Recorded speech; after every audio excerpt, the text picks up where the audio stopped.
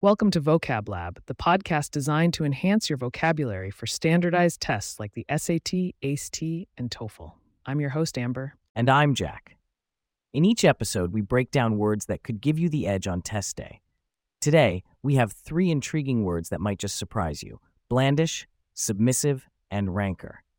Keep listening to master these words and give your vocabulary skills a serious boost.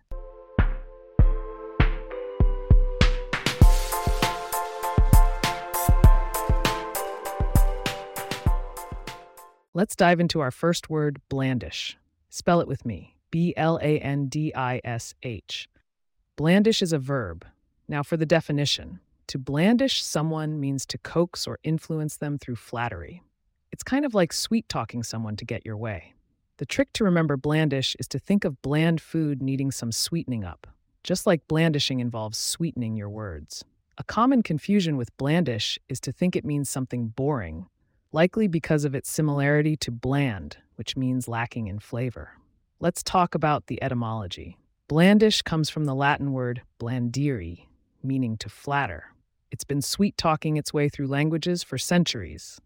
Here's blandish in 2 sentences. She blandished the doorman with compliments to secure a table at the exclusive restaurant. The lobbyists attempted to blandish the politicians into supporting the new bill with lavish dinners and praises. Moving on to our second word, submissive. S-U-B-M-I-S-S-I-V-E.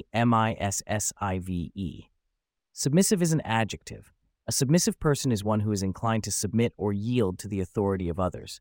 They are often compliant and passive.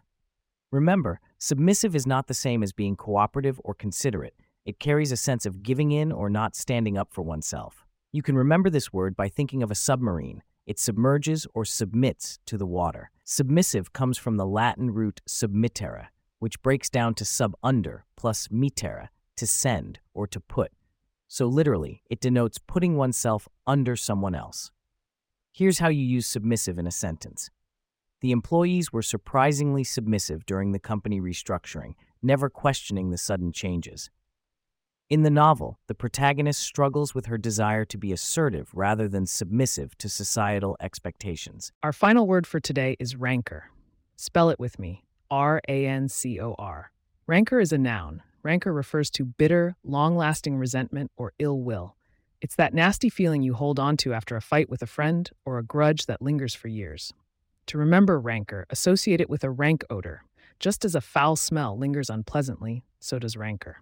The word has its roots in Middle English, derived from Old French, with Latin origins from the word rancorem, meaning bitterness. Let's put rancor into 2 sentences. The rancor between the former business partners was evident to everyone attending the meeting. She held a deep rancor for her competitor, who had slandered her during the previous campaign. All right, it's time for a little fun. Let's do a quick fill-in-the-blank quiz. I'll say a sentence with the word blank, and Amber, you respond with the correct word from today's lineup. Ready when you are, Jack. Sentence 1. Ever hopeful to get a promotion, Jenna blank her boss with daily praises and offers to work late. That's blandished. Jenna blandished her boss. Correct.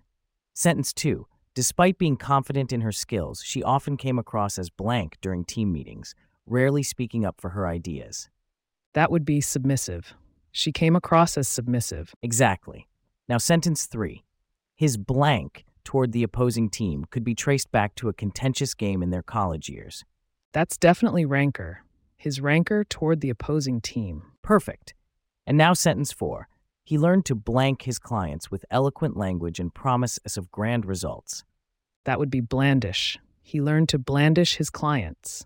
Great job. Sentence 5. Her natural tendency to be blank was considered a virtue in the traditional community she was raised in. Submissive. Her natural tendency to be submissive. Right again. Last one. Even after many years, he could not let go of his blank, turning every encounter into an awkward moment. That's rancor. He could not let go of his rancor. Brilliant. I hope our listeners played along and nailed the answers, just like you did, Amber.